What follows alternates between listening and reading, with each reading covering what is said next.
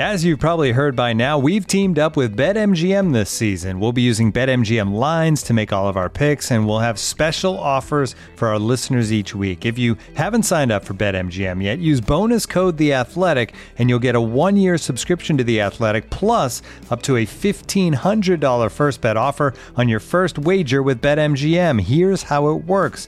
Download the BetMGM app and sign up using bonus code The Athletic. Make your first deposit of at least $10.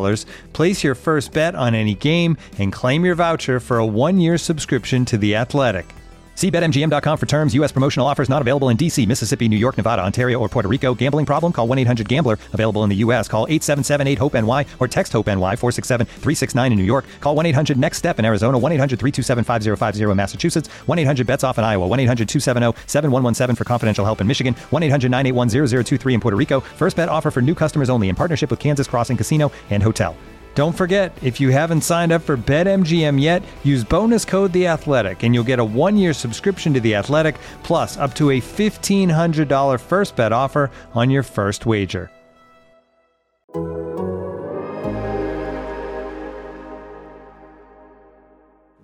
Your mother, it's time for another episode of Birds with Friends. Just a trio of feathery brethren weathering any season to see the Eagles eating teams like Scrammy's top with cheese. It's Philadelphia, Bo, Sheila, and Zach kicking it cooler than 3 penguins till Zach runs off with his valet keys. He's a real nuanced goose. Pull up a branch, get loose. It's time for some juice on some Birds with Friends. The early bird gets the worm, but prefers getting turned like a turn on some Birds with Friends. Bo, Sheila, and Zach coming at you with stats and things flapping their wings on. How do you have time to consume all this content? You're listening to Dave Spadaro interviews? I take a morning bike ride and I listen to I want to hear more about that, but go ahead. No, the Schuylkill Trail. Really?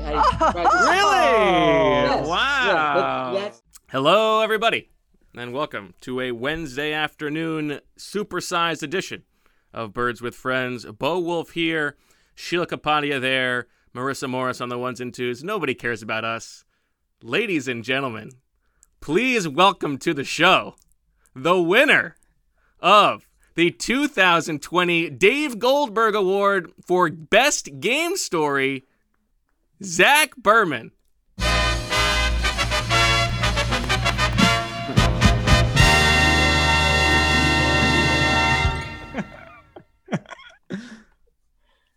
Now, Zach, you also... Come on. Don't tell him finished short. as the number 1 runner-up in the Best Beat Writer Award. I forget the person who that's named after, but I think it's time for you to, to give us your acceptance speech. There's no acceptance speech. First off, I appreciate that. I appreciate that. I knew this was coming. So like on this podcast, so I can't. Obviously, I'm honored. I appreciate the music in the background is killing me.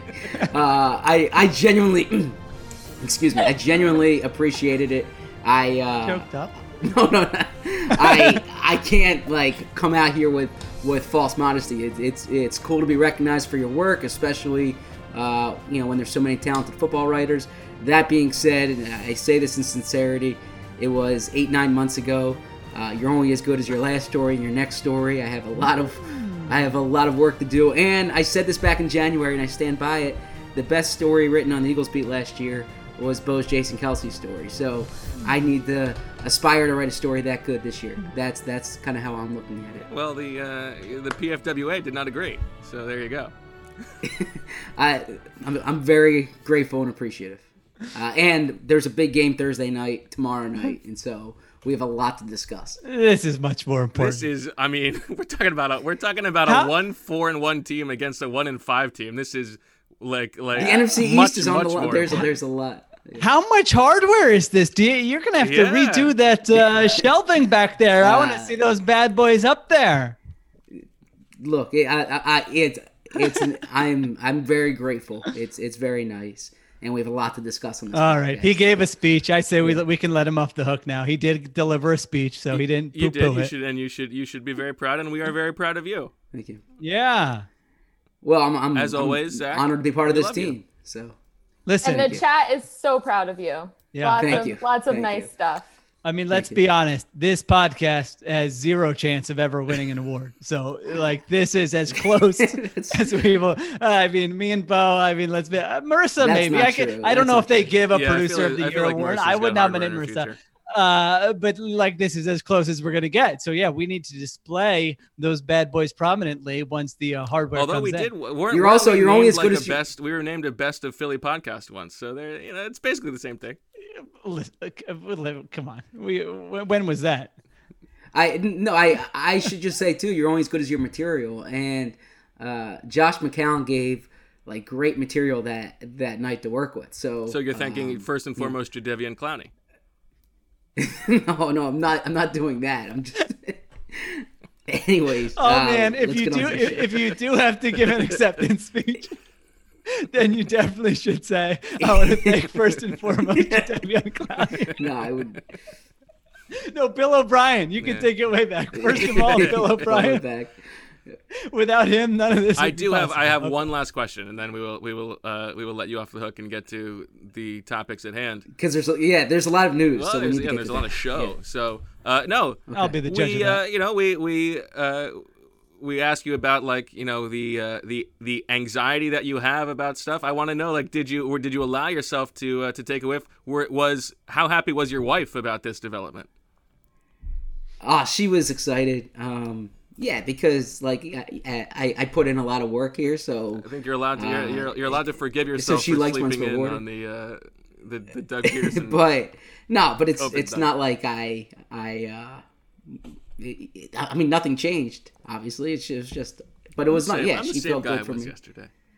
No, I'm not saying that. I'm just saying I think that you said, do I allow myself to take a whiff? No, it felt good, and then I wrote a Jake Elliott story. So it's that simple. All right. Well, we do have a lot to get to. We will do our Bird on the Street. We will do the Squall 22 as Sheil tells us what happened against the Ravens.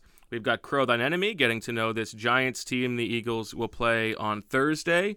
We are bringing back, after a smashing success last week, Super Sorecasting, and this week we're going to play by the same rules as last week. Now that everybody knows the rules, we'll see how that goes, and we are opening up suggestions from the commenters. So we have each submitted 3 predictions to Marissa. That means there are 3 opportunities for you guys to give us some possible predictions to bet on, and then we will of course close with the Crystal Bald Eagle. So let's get to the news. We just spoke with Doug Peterson. There are a lot of injuries on this team, so of course we send it over to the award-winning Zach Berman.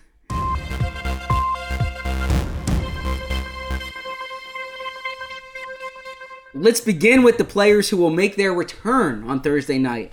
Deshaun Jackson is expected to be back in the lineup, as is Lane Johnson. Lane Johnson will give the Eagles a big boost on the offensive line. Avonte Maddox will be back at cornerback, and Duke Riley expected back at linebacker. So those are 4 big additions, but obviously the most noteworthy there being Lane Johnson and Deshaun Jackson.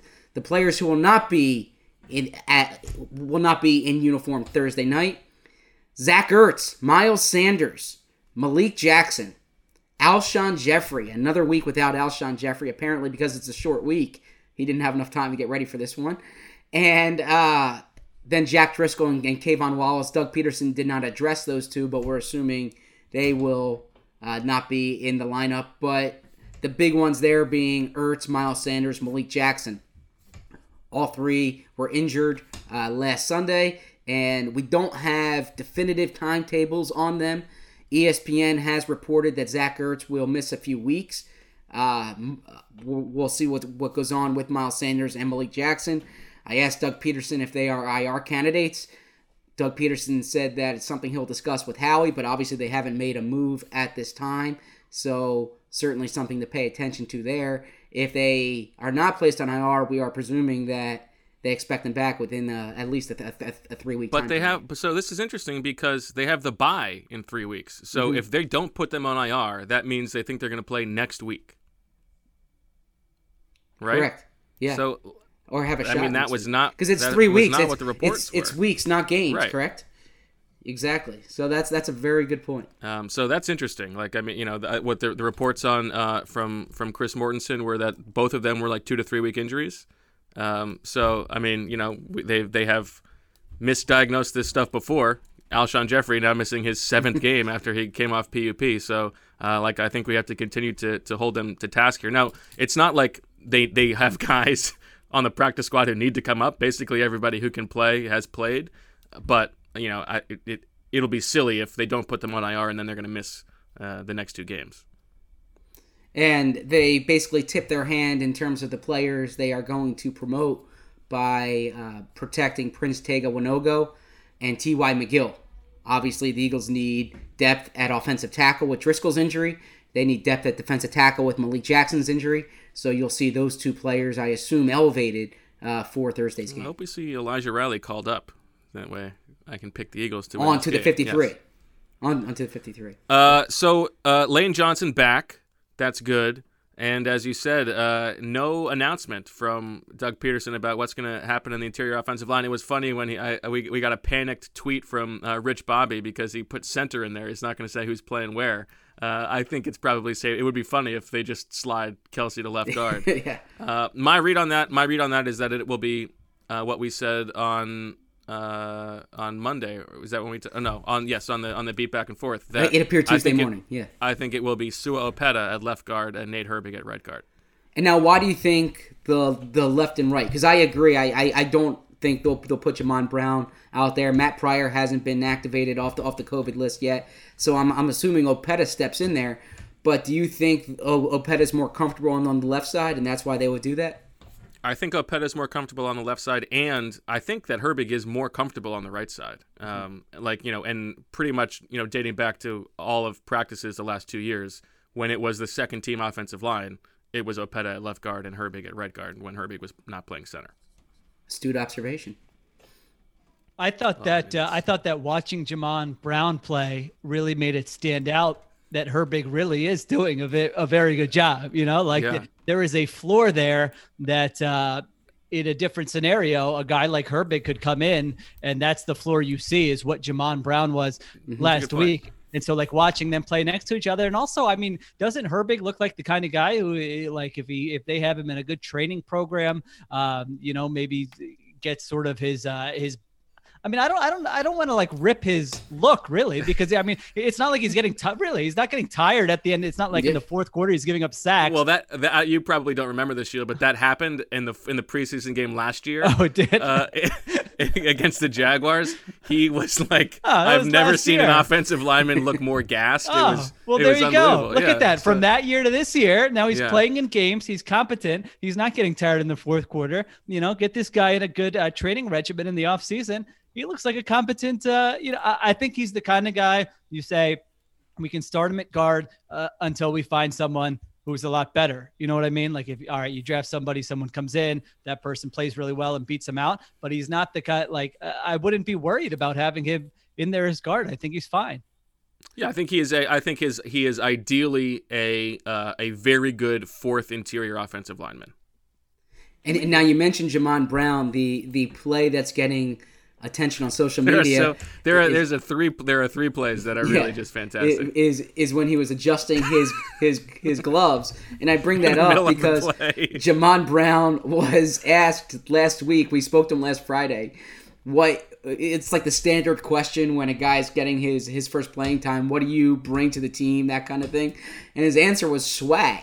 That was the first thing he said. I bring swag. That's true. He did say that. So it made sense that in the middle of the play he had to adjust his gloves because he needed to look swaggy out there. That play is so funny. He's just standing there, like looking very unathletic, like he just got teleported onto the field as a spectator. He's just looking around. I mean, he thought the play was over. You should not be doing that. I agree. I mean, it's funny to watch, but obviously he thought the play was over. I mean, I feel silly for ripping Matt Pryor all these weeks because this was clearly a situation where the coaching staff knew more than I did about the guy who would potentially be Matt Pryor's replacement. I mean, that play where Calais Campbell just chucks him I've never seen anything like it. What does O-line Twitter say? Threw him out the club? but it's usually the O lineman throwing the D lineman out the club. He threw, you rarely see a man that size getting tossed like that. So that was, it was one of many. I mean, it was really, again, I think it was sort of instructive that is a situation where it's just like, this guy is ruining your entire, it's the opposite of a game wrecker. It's a game wrecker unintentionally by an offensive lineman. And so, when we see some of these other performances and you say, well, this guy gave up a sack, this guy screwed up a couple times, like there's that level. And then there's this level where you just sort of are like, got to throw your hands up. There's nothing you can do about it. Okay. So what about Deshaun Jackson coming back? Zach, what's your expectation for how much he's going to play and whose playing time he's going to take? It's a good question. I think he'll play his typical allotment of snaps. That being said, we don't know which typical game? Exactly. Exactly. We don't know which allotment that is. So maybe something similar to week 1 when he was around 50% of the snaps. I don't think he's going to eat away at Travis Fulgham snaps. My guess is he'll eat away at some of John Hightower's snaps. Perhaps Greg Ward if they moved him inside.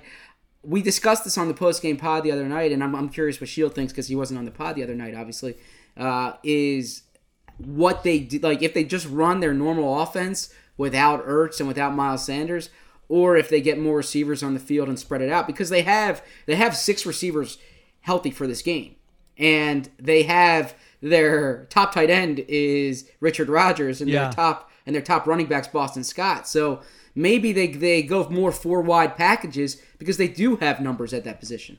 Yeah, I would agree with that. I think definitely third down situations, 2-minute, places where you do not need any of those guys to be a blocker. Like those 4 are definitely going to go into their routes. I mean, I see zero reason why you would want Richard Rodgers on the field in those situations rather than those 4 wide receivers. So I agree with you. I mean, early downs, you might want sort of that element of, you don't know what we're going to do. You would be obviously more likely to throw the ball if you went 4 wide. But I mean, Richard Rodgers is getting thrown around in the run game. I said it last week, but man, this is like he's got no shot.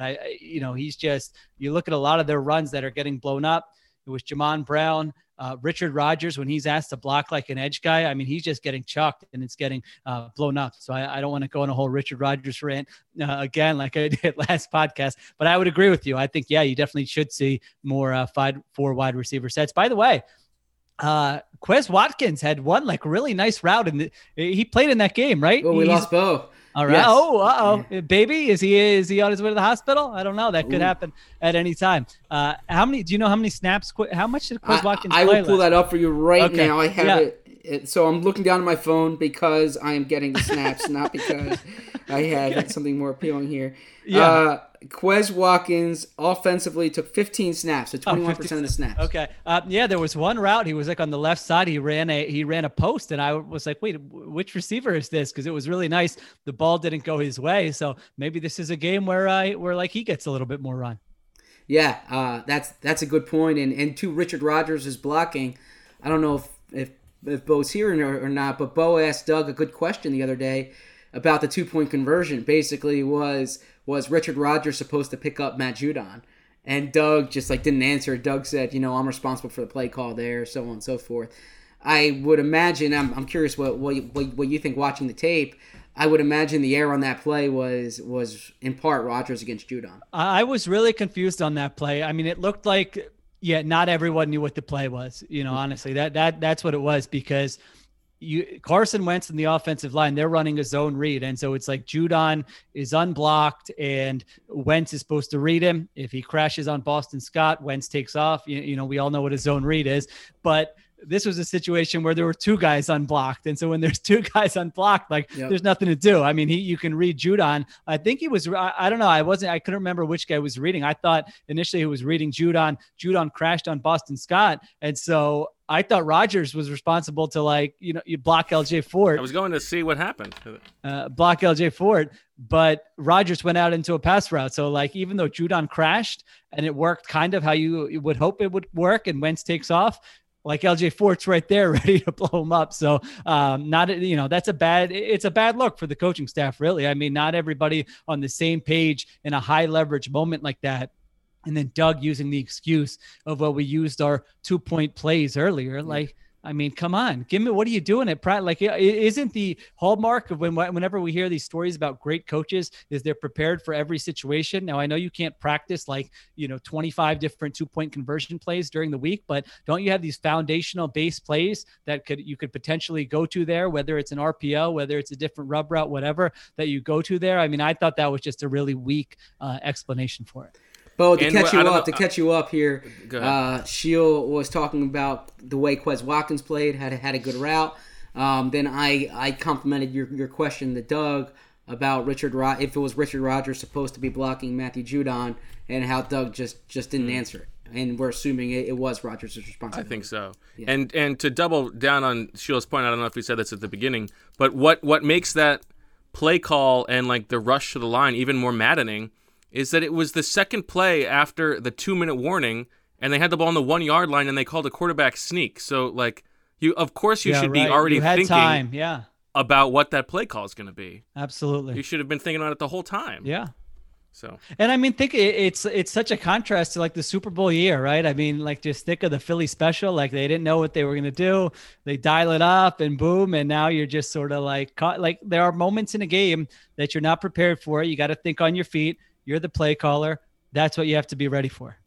So Coach Flynn says you should have 2 2-point conversions in the game plan and another 4 more you can call based on guys running them before. Yeah, like, these are foundational plays that you've probably repped. Maybe you didn't rep them 100 times that week, but like everyone knows what they're supposed to do. You've run them before and you can go to them. So Doug's reference wasn't the 2-point conversion plays. It was to red zone. I think it was those red zone or the goal line plays. And they did have a lot of, red zone goal line plays in the game.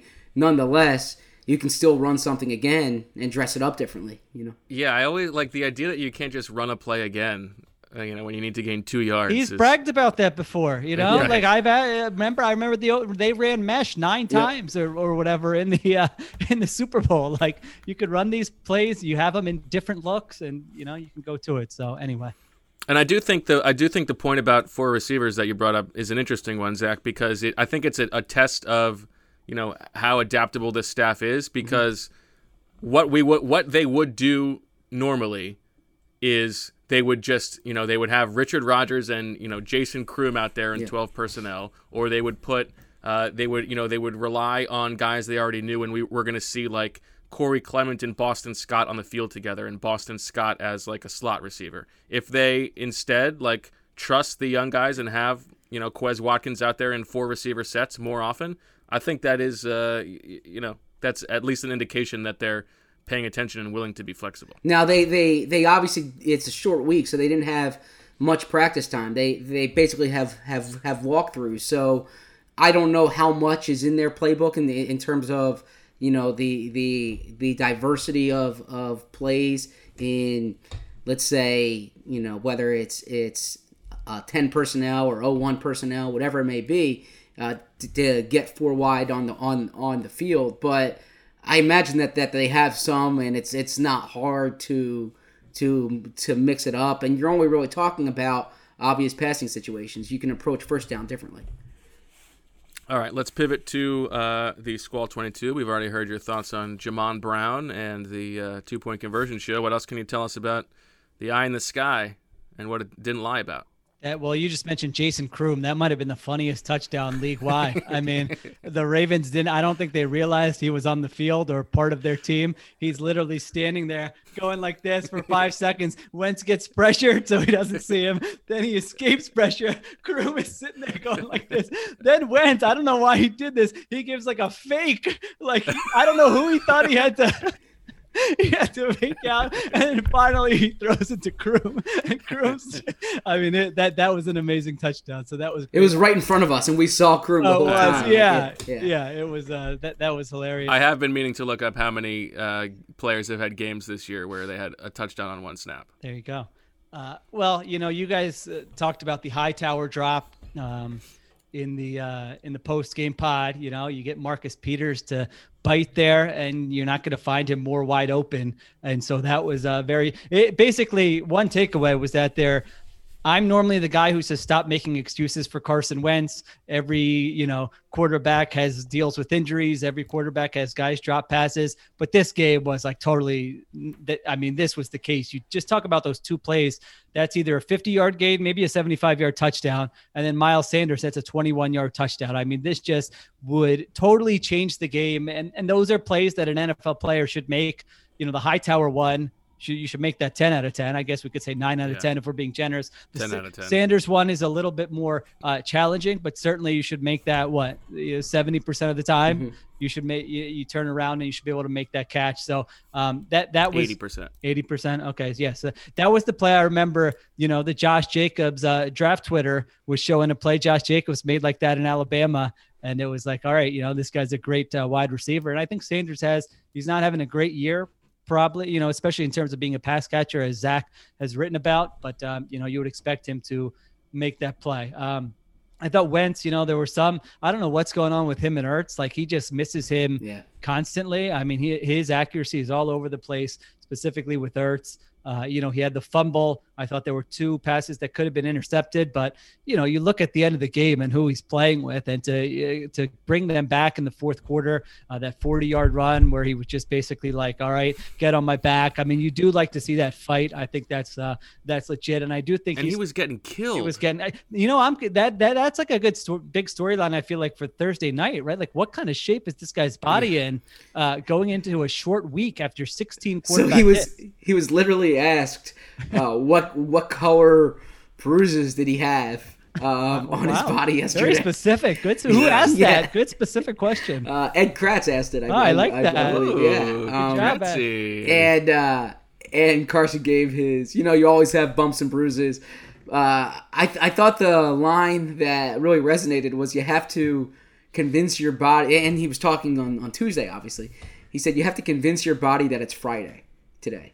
That and he was talking about Tuesday, so that would make that seems like Wednesday, that seems like a justification for like drinking before noon or something. Yeah. But so now I'm in. Now I brought up to Carson. A lot has been made, and I'm one who's made a big deal about it in recent years about Doug's record on Thursday nights. But a big part of that is because of the way Carson has played. Some of Carson's best performances have been on Thursday night. If you think about the Packers game last year on the road, that was a big game. The Giants game the year before, that was a real big game coming off that Minnesota loss. In 2017, he had the Panthers game. Panthers game, yeah. And that was like one of my favorite games to cover. You just liked it because my foot got ran over by the Lyft driver. And I liked your friend who had the brewery. That was fun too. So with Carson, right? Yeah. So with Carson, a big part of it is now he said the same thing Doug says, but I think that Carson does a good job, like just toughing through whatever he has at that moment in playing. So it's a good quality of his. Okay. Couple, let's say a few other things here. I thought they got back into the Ravens definitely were like sleepwalking at points in the second half. I mean, that 50-yard completion to Hightower down the left sideline, he didn't do anything. That was a complete coverage bust where no one picked him up and he ran down and no one ran with him. So, there was nothing he did special there. The Kroom TD, again, they didn't even notice that he was on the field. The JJ Arcega-Whiteside 2-point conversion, like it seemed like he didn't run the route Marcus Peters wanted him to run, and Peters was like, all right. I mean, he literally stops in the end zone. Like, if that were the fourth quarter of the Super Bowl, Marcus Peters is not being so like sort of relaxed in his coverage there. So there certainly were situations like that. Travis Fulgham, I thought he played better than he played the previous week. I mean, I know you guys were talking about after the game that why didn't they get him the ball earlier? I was thinking the same thing as I was watching. Multiple opportunities to get him the ball where Wentz was just getting crushed, sacked, pressured. I mean, there were at least 3 in the first half where he ran great routes. I think he would have been the read. He's open, and Wentz doesn't have time to get him the ball. So I don't think it was a case of them ignoring him or anything like that. It was just the protection being terrible. If the Eagles win that game, that 4th and 9 touchdown is viewed as like a a great play of the season. It was just Carson just throwing it up there and Fulgham making a play on the ball. Yeah, zero blitz, middle of the field is open. He chucks it up there.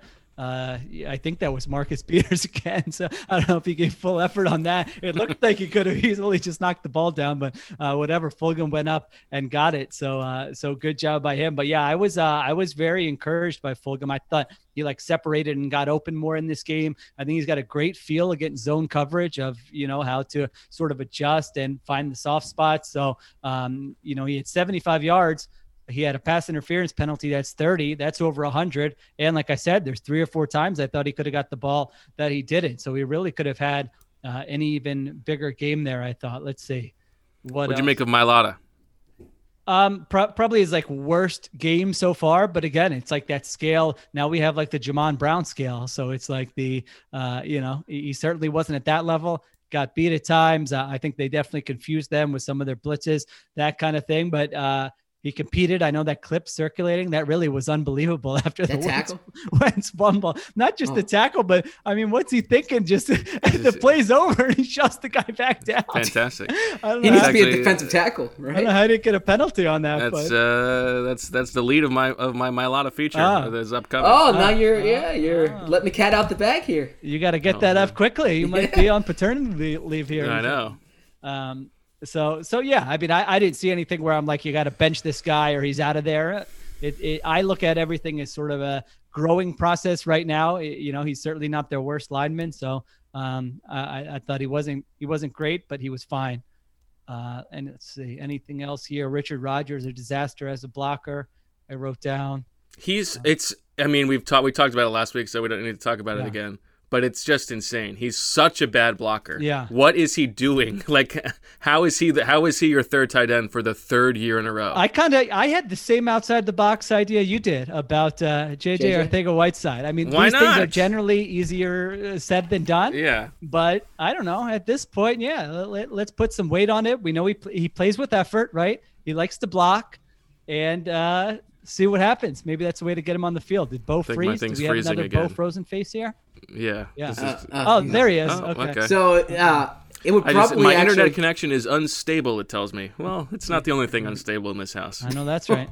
If you look at the skill set of the players, JJ at tight end and Hakeem Butler as an outside receiver might make more sense than the inverse, right? You're right. They're basically teaching Hakeem Butler how to play tight end. Yeah. So anyway, I thought that was an interesting outside the box idea. I'll tell you, that was the offense. I don't think anything else you guys wanted to touch on with the offense. Not that I can think of. I'll tell you who's got me smitten, and I can't claim him because Zach was ahead of everybody. Josh Sweat was unbelievable in this game. I mean, it seemed that way watching live, but watching the film, he's got one-on-one reps against Ronnie Stanley, who's maybe the best left tackle in the NFL, certainly on the short list, and he's getting pass rush there. He's playing, what's the saying? Like his hair's on fire. Is that the? Yeah. I mean, his energy and effort is outstanding. And you see that combined with the physical skills. This guy has a much higher ceiling than I was anticipating. He was jumping. I wrote his name down more than anybody else on defense throughout the course of this game. I mean, he batted down the screen pass. He had a pressure on 3rd down that forced an incompletion. He had multiple tackles for loss in this game. So I want to see more of him. And they have that interesting decision. What is it with Barnett? They've got to the 5th-year option. Well, they picked up his 5th-year option, but it's if he's on the roster like March, whatever, then it's guaranteed. Which you might want to keep all those guys, but I know Sweat's long-term durability is probably always going to be a concern. But if you told me that he was going to be, both guys were going to be healthy the rest of their career, I don't know what the odds are that one of them is going to have a much better career than the other one. So he's really been impressive this year. I think he's taken another leap, and I thought that was one of the best games I've seen him play. So I want to see him play more. Javon, take a whiff sack. How come? Yeah, really. I wanted to. I was like, oh, maybe Josh Sweat. I got a nice unique take here, but I'm like, Zach was talking about this guy before last year, so I can't really clear. And I was making fun. Twice a day. Right? I was making fun of him. So you go up against the Sports Writer of the Year, and these are the losses. You got the Sports Writer of the Year. Listen, we're gonna give this a life of its own. You are a one-time Pennsylvania Sports Writer of the Year. That's right. So I mean, I could say anything, and it would probably be correct here. Javon Hargrave, is there a reason this guy or this move has not gotten more heat? Or are we just assuming that he's injured? Well, no, I think it's because Jackson has I think Malik Jackson's been, I don't want to say so good, but has been good enough that Hargrave's the third defensive tackle essentially. Okay, but you just paid him $13 million a year. I agree. Well, that was the dilemma when you signed him, right? Now that being said, we're not going to see Malik Jackson Thursday night, so this needs to be a big Javon Hargrave game. I think you're right though that now with Jackson out, the focus will be closer on him. I mean, I've held off on completely, going in on it because I don't know if he's healthy or not. When a guy misses that much training camp and starts the season with an injury, you always have to sort of be aware of that. But if he hadn't had an injury and this was how he played, I mean, there's no discernible difference between him and Hassan Ridgeway. And I say that without any hyperbole. I mean, the guy has played 190 snaps. He has 5 tackles, a sack, 2 quarterback hits. And I know stats don't tell the story with the defensive tackle. Those stats tell the story with him. I mean, he's not blowing plays up and leading to other guys making plays here. And to pay they make this big projection that he's going from a 2-gap scheme to a 1-gap scheme. This scheme's going to really fit his skill set better. I mean, $13 million a year. Think of what you could have done with that money on whether it's the offensive side of the ball, whether it's linebacker, whether it's the secondary. Robbie Anderson. Yeah. Whether it's, none of the above, and just kind of preserving it to have a little more flexibility going into next offseason. This was their plan B. They lose out on Byron Jones and they say, all right, well, we'll turn that into Darius Slay trade and a Hargrave signing. And Slay's been great, but this signing has been a disaster. I mean, am I crazy?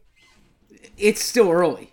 It is, yeah. You're through 6 games. It's been a disaster. Maybe he missed one, and really was only back for a second. All right. So I am right to be patient. All right. So let's revisit in in a month. But I will just say he's giving them next to nothing, in my opinion, that you couldn't get from a minimum salary player through the first 5 games. But to your point of how they could have spent that money in your free agency rankings, you mentioned that Corey Littleton is like the exception of what you would typically view a linebacker because he can play all 3 downs. And so when you see the way the linebackers have played this year, that's also something you must weigh. Although he stunk it up, I think, for the Raiders so far. So I haven't been watching much Raiders. Maybe I missed on Littleton.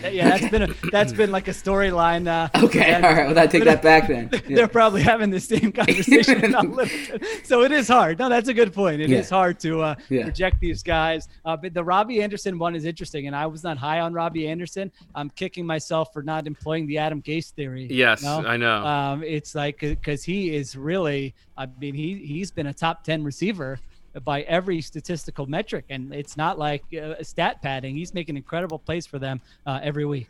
Yeah, I don't know he's how much exactly what they needed, but I think Zach is going to say my understanding is they were not interested in Robbie Anderson. It was Perryman who they were monitoring exactly and decided not to pay. Both said it well there. Yeah. Okay. All right. I think that's everything. Brandon Graham I feel like is moving better than he ever has at this age. He's unbelievable. I don't know what he's doing with diet or conditioning or what, but like he was chasing Lamar Jackson down, to the sideline. So that's a great sign because, that's a player who theoretically could be in the decline. And we're talking about he's not giving you what he used to. He's playing as well as he's ever played. I think Malik Jackson was very good. Once again, do you have an Alex Singleton take? I think he's fine. He was the dime linebacker in the first half, and then Gary took over in the second half. I mean, I'm sort of this was a game where I'm like kind of done with Gary. I mean, I think that's the right move. Get Singleton out there, give other guys a shot. You kind of know what you're getting with him. I mean, that one play, I know it's not fair, but he's in open space against Lamar Jackson. Like he's not going to make that play. What are you going to do? Yeah, he's not good in coverage. He's getting bulldozed by guards in the run game. I just don't know exactly what he's giving you that you want to keep him out there right now. So real quick, the injury report just came out, and it's as we said. 6 players ruled out: Jack Driscoll, Zach Ertz, Malik Jackson, Alshon Jeffrey, Miles Sanders, and Kayvon Wallace. No one is questionable for this game. So Lane Johnson and Deshaun Jackson are definitely going to play. Same thing with Avonte Maddox. And unless the Eagles make a roster move in the next 24 hours in terms of putting a guy on IR, they will have 6 injured players inactive, and then we assume Nate Sudfeld, right? Poor Sudfeld. Yeah. It's so silly. I was hoping we could start this podcast with another lengthy segment on Nate Sudfeld being inactive, but I think you guys covered that in the post-game pod, so we can move on. We got to keep our eyes on the end of the roster. That's good what the news. Show's all about. Lane Johnson and Deshaun Jackson. I mean, that's big. Yeah, and so they'll definitely play. Okay, all right. That's all I got.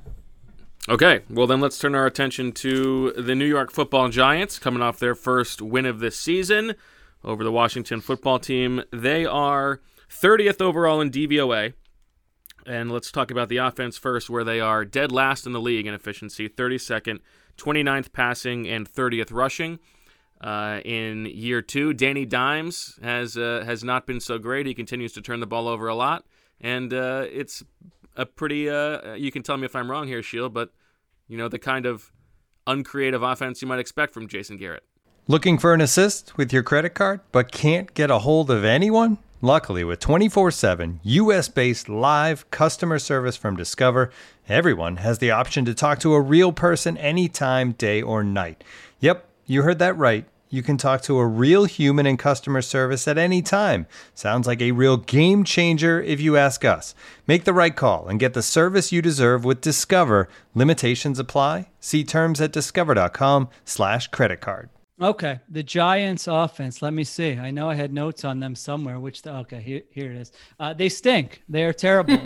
They are one of the worst offenses in the NFL. I think in terms of EPA per play, they are above only the New York Football Jets. They hired Jason Garrett. Very creative outside the box hire. I think I don't think these minority candidates really have any reason to argue, because when a white guy like Jason Garrett gets hired, it's totally, he's had a great background, proven track record, and it makes complete sense. So, you have to look at the guys that are being hired. And I think, I'm in on this. You're janking my bit. It's totally fair. There's definitely no minority candidate who's worked his way through the ranks who was more deserving. The NFL is a meritocracy. Like Vic Fangio said. Yeah. Vic Fangio said, 100%. So 28th in passing, 28th in rushing. In this points boom of 2020, they've scored 20 or fewer points in all but one game, averaging 14.5 points per game. That ranks 31st. There was one stretch where they went 20 straight drives without a touchdown. Daniel Jones, who actually as a rookie, I'm not saying he was great, but you could see that there are some tools to work with. Like, really, if you put Daniel Jones on with like Andy Reid right now, the Chiefs are making the playoffs. I legitimately believe that. If you trade Patrick Mahomes for Daniel Jones, the Chiefs will be making the playoffs. Meanwhile, Jason Garrett. So will the Giants. Yes. Yeah, well, probably. Probably. No, they will. Yeah, but it's more impressive to be doing more with less than less with more. So does this give you a deeper appreciation for Pat Shurmur? No, I'm not sure that there's anything that would qualify for that. Daniel Jones is a turnover machine. He's got 22 fumbles since the start of last season. Do you think that's more or less than Carson Wentz? Ooh, I think it is slightly more. Zach? I think it's fewer than Carson Wentz. Slightly more. Okay. 22 in 19 games. Carson Wentz was second, I believe, with 21 in 22 games. Too bad Jameis is not playing. Offensive line stinks. 29th in pass block win rate. Daniel Jones, the one thing he has done is he can run the ball. He had like a 49-yarder on a zone read last week. I'm not going to use any of those, what's the word when a white guy's fast? Sneaky. It's sneaky athletic. Sneaky athletic. No, I mean he's just athletic. I think there's an argument that he is sneaky athletic, not because he's white, but because he's got that kind of a nerdy look. Yeah, well, I was gonna say the eyebrows thing that he's got going on. Let's go with the eyebrows. It's got like these like bushy sort of unibrow eyebrows. Hey, listen, it's the nerdy look. Some of us have bushy eyebrows. Take it easy, all right? I will not stand for that slander. I was reading about this BYU quarterback Zach Wilson, who's lighting it up, and can I ask you a question? Is he old? I don't think he's particularly. Right? I don't think he's particularly old. He's not post mission. I don't believe so. Okay. But he was described as like sneaky athletic, or his athleticism will surprise you, that kind of thing. It's like Jimmer Fredette. Yeah. So he's their leading rusher. He's got 204 yards, averaging 7.6 yards per carry. Now, they also added Devontae Freeman, who's taken over for Saquon Barkley. And in the passing game, Darius Slayton is their best player. He's got over 400 yards, averaging over 16 yards per reception. I would think this is a big play Slay match up with big play Slayton type of game. Very fun. Yeah. I mean, I would think that this is a game where you do match him up with Slayton all over the field. They also have Evan. Who would you rather have, Darius Slayton or Clapson Thornton? Oh, I thought you were going to Darius Slayton or Darius Slay. That's an interesting question for the Eagles. I would rather Darius Slay. Really? I'd rather have Slayton. I think I'd rather have Slayton. Yeah. I think it's Slay. I think Slay's a top of the league type cornerback. Okay, nice. But we were seeing how little difference that makes. Mediocre. Wait, real quick. I don't want to interrupt, but when I was reading the Eagles status report, the Eagles injury report, I was just reading who's in and out. But there's one thing I should mention here. Alshon Jeffrey, they added calf injury to his designation. That was not on the injury report yesterday. So this is new, that now it's the foot and the calf that is keeping him out. You think, water gun to your back, does he play a game for the Eagles this year? Yes. Calf? I mean, calf doesn't seem that bad, but I mean, who knows? So sorry to interrupt you there. That's okay. That doesn't sound great. Evan Ingram, who's always been a good player. They found him to make him like one of the most boring tight ends in the league. So yes. It's another great job there. Golden Tate looks completely cooked. And your boy. And we'll see if Sterling Shepard returns. So that is their offense. I mean, really, you can. I know the any given Thursday thing, but man, if you can't hold. If this defensive line can't just dominate. Yes. This offensive line, then the Eagles are in real trouble. You're Speaking of their offensive line, they benched Andrew Thomas for being late last week. Yeah, right. And then is it Andrew Thomas or Thomas Andrew? It's Andrew Thomas, number 4 overall pick. Late to a meeting, so they benched him and him and Matt. Is it Pert or Peart? I thought it was Pert. Pert. Yeah, he's from UConn. On Greg Cosell insisted that it's Payert on his podcast. Oh, really? On the Eagle Eye and Sky podcast. And I kept laughing. There's no way that's what it is. Matt Payert. He said it's That's not how it's spelled. So confidently. Yeah, wouldn't you only say that if you were like sure? You knew it's Payert, yeah. Yeah. So anyway, I thought that was that was the moment of my week so far.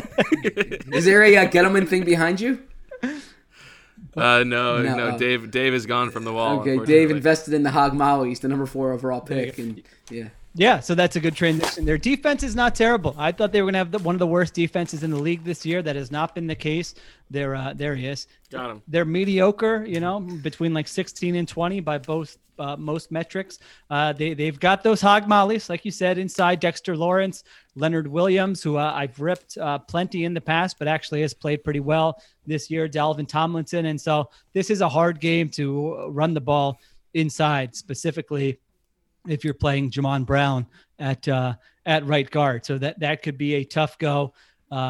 They can't rush the passer. They're terrible at that. James Bradbury has played well for them, though. That was kind of one of those other free agent cornerbacks who was out there on the market. They signed Logan Ryan, who's, kind of hit or miss. I don't think he's a great player anymore, but he certainly is versatile. I will say this, we've crushed Joe Judge a lot, and deservedly so, I think. Last week, they had like a 4th and 2 from the Washington 38 where they went up to draw a delay of game but they get to the line of scrimmage with like 5 seconds left. And so, Jones gives like one quick call and then they had to call timeout and they punted. They had another thing. I think they kicked a field goal, like 4th and 2 from the Washington 2. So he's been conservative, but I will say that I don't get the sense yet that like the players, this isn't like a Matt Patricia or Adam Gase setup yet. Like they actually do play with some joy, some effort. It doesn't seem like they're out there being like, we totally hate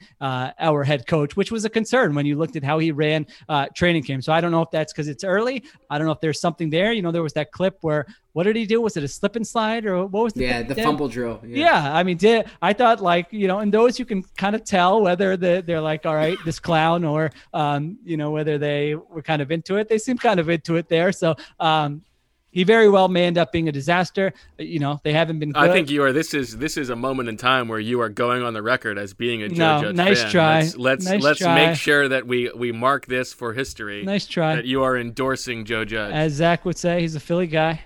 He is. But he's no Stefanski. He annoyed Bo by transferring to Lansdale Catholic. Yeah, that's such a non-concussion uncle move. What are you doing, buddy?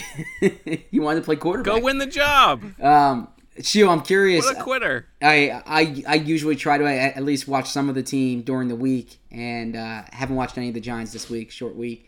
I was reading clips that was praising Gettleman's offseason because Blake Martinez and Kyler Fackrell are playing well. Fackrell is playing well, right? Is that the case?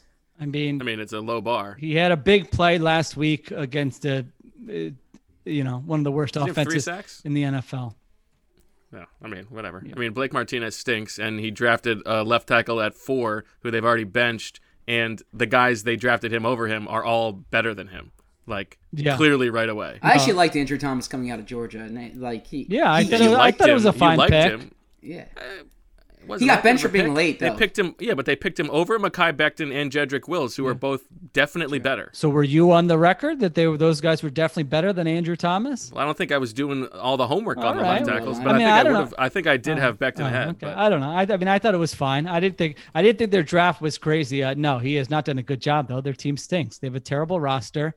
And he also could have traded down. They've invested the Leonard Williams. Retaining him on the franchise tag was one of the worst moves by any team in the entire offseason. Yeah. They don't know what they're doing. They're garbanzo beans. Yeah. But you got to say something. They're 6th in special teams DVOA, so Joe Judge is bringing the juice there. They had like a really nice fake punt that was, I think it's... And Tristan Wirfs, as somebody says, also better. I don't know if it was a touchdown, but it got brought back for penalty. And that was the angriest Joe Judge has been all season. Ripped his headset off. It was a pretty good insight into Joe Judge right there. All right. Are we ready for Swooper Sorecasting, the return?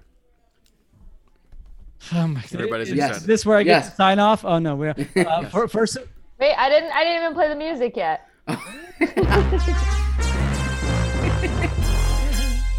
That's impressive.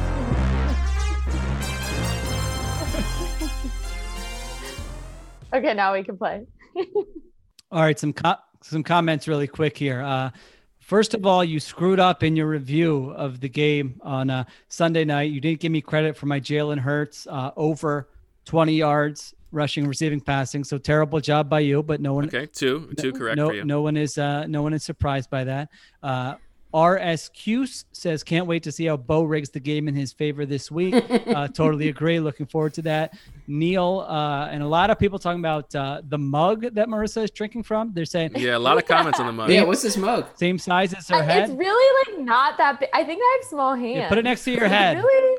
I mean, I can't really tell. Yeah, I'm not sure. Really not that big. Yeah, no, it doesn't. I wouldn't say it's huge. Yeah, look at both. I love to drink from a big mug. Yeah, I definitely like a bigger one versus I don't like that middle ground. Well, the problem with a big mug is it cools down too quick. That's fair. Yeah. True. That's fair. True. All right. That can be an issue sometimes. And then I've been self-conscious to drink out of it because everybody. Are you going coffee or tea there? Coffee. Okay. This is actually my first cup of the day. Wow. So more to come. Yeah. The Athletics Can't Wait Jets podcast says they hope Bo finished last in the voting for the award that Zach won. So that rivalry. Yeah, I've always been told not to punch down, so I'm not. Okay. Wenzel says, Baller Z-Berm, stock tips, cycling god, calves of gold. What can't this man do? I agree. I don't know. I mean, yeah, I don't think any of that is applicable. I'm not a great bicyclist. Well, the calves. I don't know where this calf thing came from. I think we know. Stock. I mean, no. You gave everyone Amazon. If they would have listened, we've been over this. If they would have listened to your combine stock tips, people would have legitimately made a lot of money. That part is true, actually. Coach Flynn wants to know what, if any, awards have Sheil or Bo won. I mean, mine are so pathetic. Like I won like second place in blogging and Philly.com when like the whole company I worked for like hated that I was blogging. And so there wasn't really like a big cake in the kitchen or anything there. No big celebration there. I did win an emerging professional from Penn State when I was in my mid-20s. Since then, I mean, they haven't called me back. You know, they don't want me to talk to any classes. I hear from nobody. So just as a kid, I feel like I peaked athletically at like 11. I feel like as I grown up, I peaked professionally probably around like 27. MVP of my baseball team. All right. John Patterson says, quote, I knew I was the best. Zach, also Humility in Sports Journalism Award winner. So that was, and then somebody else says, I'm not going to go with false modesty, and then says some super modest stuff. Was recapping Zach's speech there. A real football writer guy. He says, you're only as good as your next story. John, I was going to pull out the Tom Brady thing because my brothers tease me that when you ask Tom Brady like what his favorite Super Bowl is, he says the next one. And so like if someone says what's your favorite article, I say the next one. Jake Elliott's story. Who knows? Nice. We might be here a year from today. I don't know. We don't get a lot of that. Didn't get a lot of reads this morning. So. John wants to start a GoFundMe for Z-Berm's trophy case. Yeah, I think we could probably do that. That's okay. There's a lot more. Rich Bobby, when I was complaining about not winning anything, says I win the Rich Bobby Award for excellence every year. So I appreciate that. Well, there you go. Rich Bobby, and that comes with well, what the hell? Where's my award, I think Rich? You didn't complain enough. Like, yeah, you complain a little. And that comes with the great travel coffee mug that Rich Bobby got me. So I appreciate that. And lastly, Kyle wants to know, Zach, is there planning underway for a celebratory BWF Schuylkill Trail bike ride in your honor? So, don't have anything planned right now, but have a lot of hours. I have a lot of hours to kill tomorrow, actually. So with the game at night, and so maybe a bike ride is in store tomorrow afternoon. In retrospect, I wish that Sheila and I had coordinated to both show up at your house last night and spray champagne at you as you open the door. It's not like it would have been good. I would have been in on that. I appreciate the compliment. Could have picked up a little J. Roget like the college days, you know? Yeah. Okay. All right, game. Let's get this out of the way so I can sign off. Swooper Sorecasting, of course. We know the rules this time, so there's no complaining that you didn't know the rules. And if you listen back to last week's episode when I was gone, Shield corrects Zach on the rules because he knows what the rules are. And then he realizes he's in bad shape, and so he then jumps on. Then I realized how stupid the rules were. Yeah. But you knew what the rules were. Yeah, at that point, at one point in time. Okay. But I went back and I read the live comments that night, and people thought that the revised rules were better. Well, that's possible, and we will play this out. We will play this out this week because you know the rules, and we'll see how it goes. I understand that if you wager, you can wager up to 8 points or whatever, and you get what you wager, might be more fun. I don't think that that's true, and it opens itself up for more chicanery because if I throw in like Carson Wentz is going to throw a pass and I wait for it and then I hop on 10 points or something. So we'd have to figure out some guardrails. So on one side we have Zach, Sheil, Coach Flynn, my wife, and really there were only two takes. There were two takes by listeners. One was you knew the rules, but they weren't great rules. You should do it the other way. Two was the rules were confusing. There was nobody that I saw that thought that Bo's way was the best way, and we should continue with that. Zach and I get a text from Bo 3 hours before the show. Let's do Swooper Sorecasting one more time with the original rules. Yeah, let's see how it goes now that we know how it's working. How about what do you guys think? All right, let's just get this over with. Well, listen, I'm just trying to keep my head above water here as we're preparing to head to the hospital any minute. So, let's just do what we're doing. I mean, I can't really come back on that one. It's a conversation. I'm very happy for you. I don't know how much you want us to talk about that on the pod. Well, I'm just, time is of the essence. Fair enough. Yeah. All right. So we've each given Marissa 3, and we have 10 turkeys to bid with, and it's open bidding, and you get only 1 point if your prediction comes through, no matter how many turkeys you put on it. And then we've got 3 predictions that have come from the chat. Marissa, are you ready to play quarterback? It was very hard to pick 3 from the chat. I have some honorable mentions. I'll say at the end, but very good and very creative from the chat. All right, so we're gonna start with Daniel Jones has multiple fumbles. 2. Okay. Going once, going twice. Okay. Sold to Bo for 2. Okay, I'm gonna keep that was track a good one. really well. That was a good one jump by Sheil. Okay, so that one goes to Bo. All right, number 2. Boston Scott has at least 5 receptions. 1. Ooh, who gets it? Sheil was in first, I think. All right, 2. Sheil's going to jump on 1 as quickly as he can on every time. I respect that. I'm playing by the rules. You're playing the game, I've been set forth. So, I'm not going, Zach, that you can have that one if you want it. Okay, yeah. Bosco, 5+? Wait, Zach said 2? Yes, I said 2. Okay. Yep, so, hold on. All right. Sheila's giddy. Do we have eager to do we jump have to with wait for the question to be completed or no? Yes, I think you have to wait for the question. The prompt to be completed. Yeah, it's like Jeopardy, right? Or not like Jeopardy. Right. I guess you can buzz it at any time. Never mind. A non-running back leads the Eagles in rushing yards. Yeah. I'm gonna let him have it. You can have it. For 1. Okay. Golden Tate has more yards than Deshaun Jackson. 1. All yours. That's actually not that bad. Deshaun could get hurt like 2 plays in. That's true. Yeah. I'll give it to you. Well, no. We have how many of these? We have 12 of these? You have 8 left. Yeah, there are 12 there are 12 total, but but you have 8 turkeys left. Total. Yes. Mm-hmm. So, I'll go 2.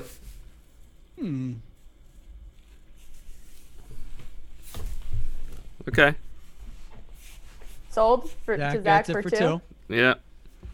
Okay. Zach, you are down to 6. Sheil's at 9. Bo's at 8. All right.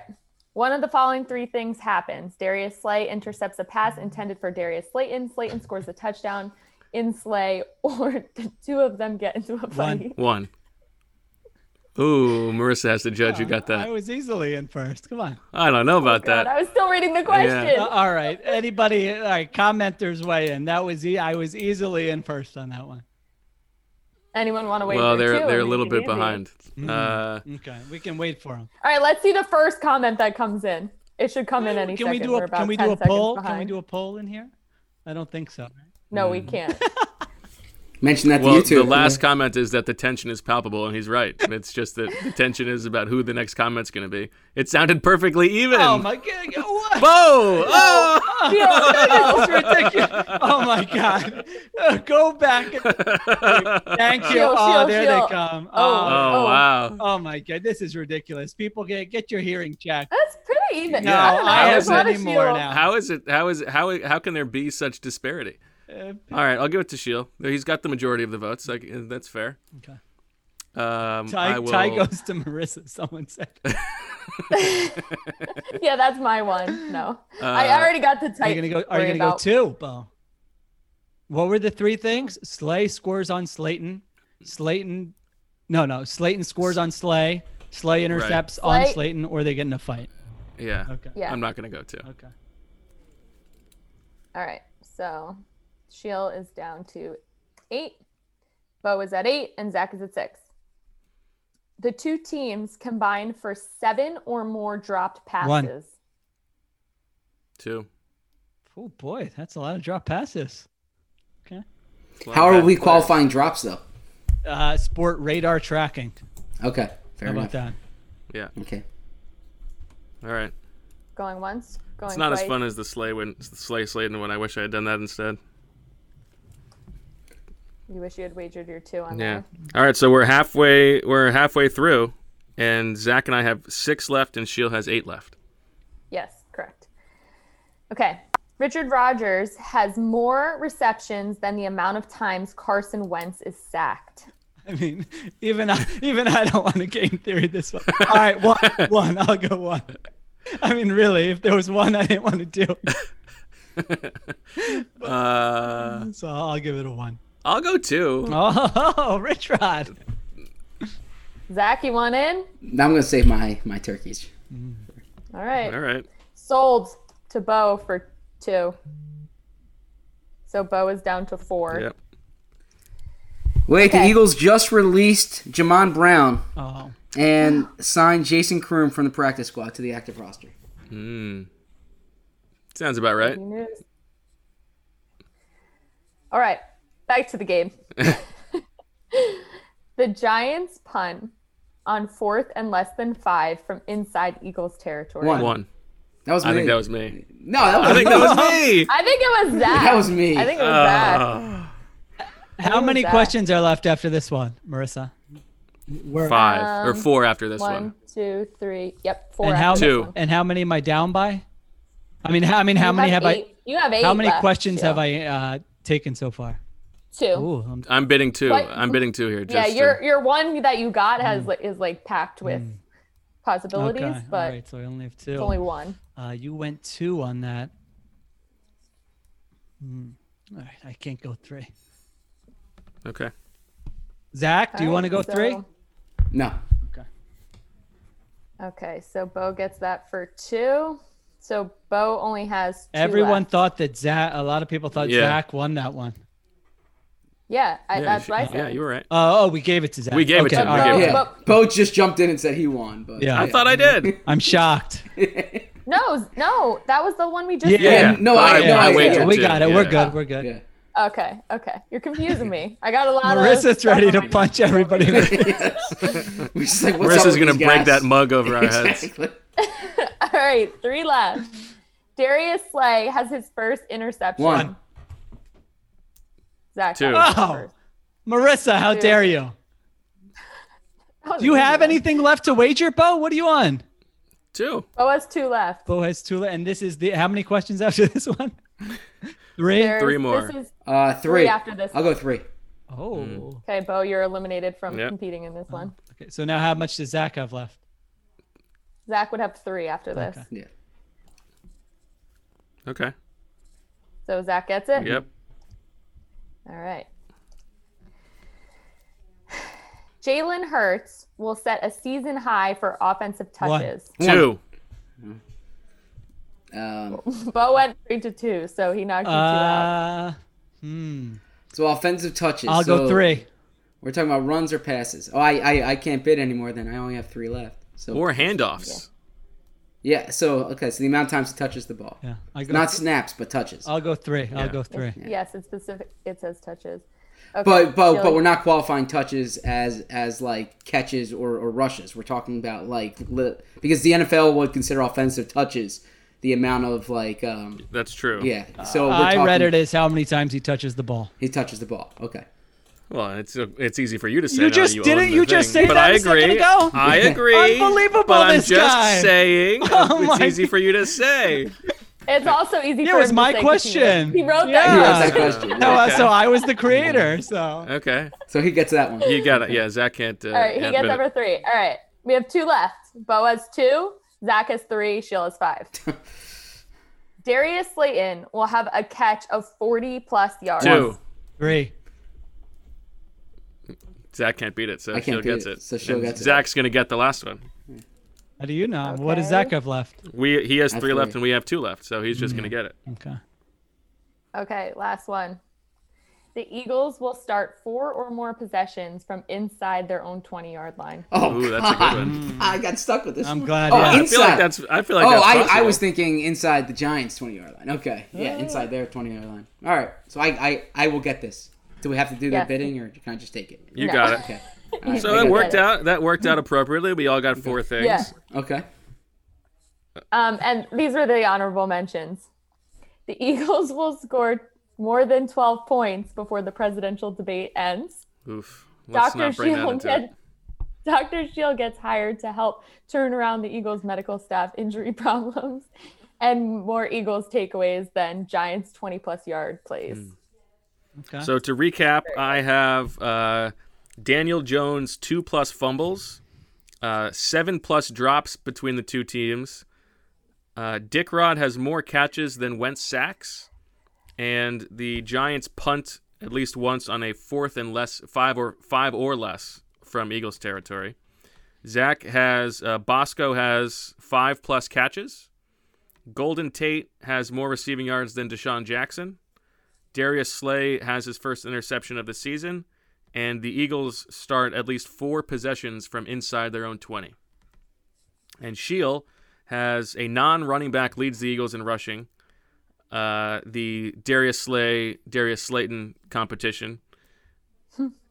Season high in touches for Jalen Hurts, and Darius Slayton has a 40+ yard catch. So there you go. Big Darius Slayton game for me. Yeah, fascinating stuff. By the way, before we go on to our predictions, I got the quote of the day coming from Ryan Fitzpatrick down in Miami. Quote, I basically got fired yesterday, and my day consisted of Zoom meetings with the guy who fired me and sitting in a room with the guy who replaced me for 4 hours. That's true. That's good. It's a good quote. I like that. All right. Go ahead. One other thing the chat's been discussing with the Jamon Brown news, I think it's interesting to bring it up. Quentin Spain released by the Bills. Could that be a possibility for the Eagles? Good question. I don't see the Eagles going in that direction right now because I think their I think their help is more, or their need is more short term, and I imagine they'll have some options back after this game. They have 10 days before they play again. Then they have a bye week. So really, they only have one game in 20 plus days or something, and the injury situation might look different then. So I can't imagine them looking for veteran help at this point. Bo? I just what's the story? Why was he released? It doesn't make a lot of sense for him to just get whacked, right? So you got to do your homework. But if it comes down to a Jamon Brown type or Quentin Spain, sure, go ahead and get him. I feel like there might be somebody else around the league who has a more dire need. I would agree with that. Yeah. I mean, he started 16 games for them last season, and their offensive line was really good. So he's 29 years old, but I think fell out of favor this year. They replaced him, I believe, and I don't know if there was an injury involved there, but I think Zach's point is a good one, that if you feel like you're getting healthy with some of these guys, then you probably don't need to make that move now, and another team might have a more glaring need. And of course, the real reason the Eagles are not going to sign him is that he's never played for the Eagles before. It's true. All right, let's get to our Crystal Bald Eagle tomorrow night on prime time national television. The Eagles take on the Giants.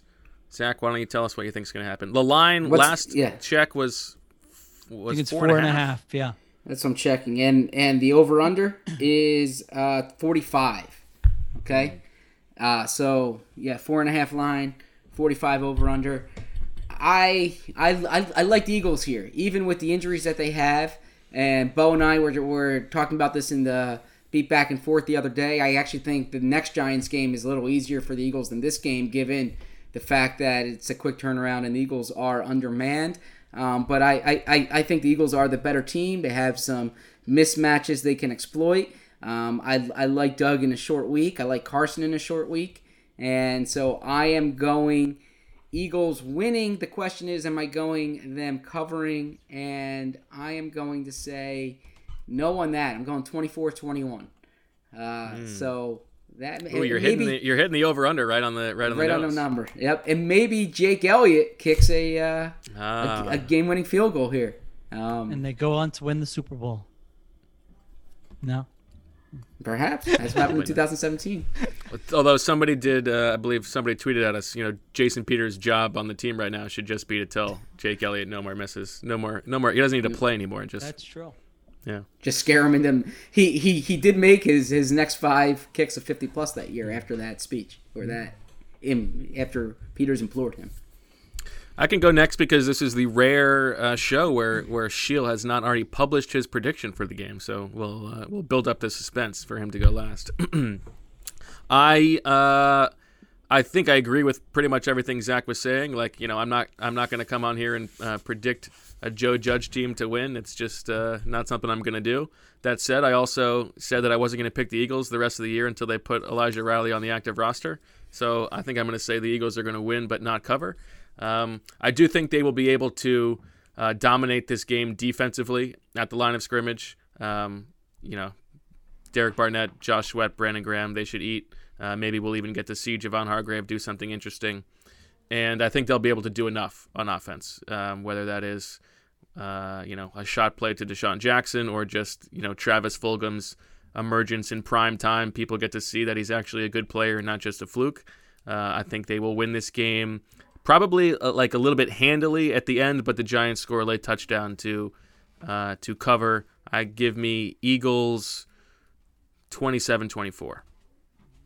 Well, first, Zach, you stand, and then you say they're going to eat. This podcast is getting pretty cool here. I might have to keep up somehow. I've been encouraged by the play of Carson Wentz over the last 2 weeks. I think Fulgham is sort of this interesting mystery character that's popped up out of nowhere and really gives them something. I don't think that this Giants defensive line, I don't think it's one that would necessarily overpower the Eagles offensive line, even if they're at less than full strength, which they will be. And you go into a game against Daniel Jones and you're getting at least one turnover. Now that could make for an interesting post-game pod if they don't, but that has been the case. Is you're getting one, there's a good chance you're getting two. And so Jason Garrett should not be out-coaching you in this game. I think the Eagles are going to win pretty handily in this game. Maybe it's like close in the first half, but then they pull away. So I've got Eagles 27, Giants 17. And we haven't talked about this. I mean, we mentioned it at the top, but I mean, this is a big game for my brand, if Sua Opeta is getting his first start potentially. Here I thought Bo was going to say, like, for the state of the franchise, you get embarrassed on Thursday night, our head's going to roll, our guy's going to get fired. But of course, it was about Sua Opeta. I should have known much more important. I mean, I have been talking about Sua Opeta for a year and a half now. For him to finally be getting this start, it's a big night. I thought Bo was going to say, like, this is a monumental time in his life. Like, there's a lot going on right now. We'll get to that. He'll always remember this game because of everything. You, of all people, cannot be spitting that out. You got the rest of your life with these kids. I was always the birth of my 2 kids were 2 of the greatest days of my life. I was just there. Behind yesterday. I loved it. There's nothing bad I can. I'm not. You can't put that on. I love my kids. Of course. I was at the hospital. You love awards too. I was at the hospital for baby number 1, Eagles Giants, Sunday night game. Eagles Giants. Oh, interesting. Brian Dawkins. Were they retiring his jersey or something? And oh yeah. Yeah. Yeah, that was that was Chip. Yes, that was the game. That was the game that the Giants had a game-winning field goal that fell short from like 48 yards or something like that. It was bizarrely short. So Bo's always going to remember this game. We can do this Birds with Friends 10 years from now, and he'll no matter what, he's going to remember this Thursday night game. I can promise you that. What are the chances you're giving that Bo is able to cover this Thursday night game tomorrow night? I don't know. I mean, I'll defer to Bo on that one. I know you don't have any insight information. I don't want to. Zach's like, I haven't really reported this one out yet. I don't want to speculate. I don't. He's got to make some calls. I'm going to say it's at like 45%. That you cover the game? Yeah. Oh, interesting. Okay. All right, now are you in for the post-game pod, Shield? It's going to be like 2 a.m., Shield. Is that how late it's going to be? Well, let's give me some kind of like stipulation. It doesn't have to be that late necessarily. If you can do it, if you can bump it up earlier, I'm more inclined to. But I don't want to ruin your writing schedule, so we'll talk about it. No, yeah. I think we're at whatever works for Bo this week. If you could do it right after your interviews are wrapped up. Time doesn't matter. Well, you might be forced to, right? Yeah. All right. If Bo's at the hospital, then yes, Zach, I will do it. We'll do it. Yeah. Then we'll do like a 3-hour. We'll do daily pods. Yeah, we'll do a live Elijah Riley's segment. Yeah, maybe we I'm can already get him signing on. into the chat. Yeah, Marissa, make sure Bo is doesn't get the invite or whatever. All right. Well, I guess that'll do it for this supersized edition of Birds with Friends. Thanks to everybody for listening and for watching.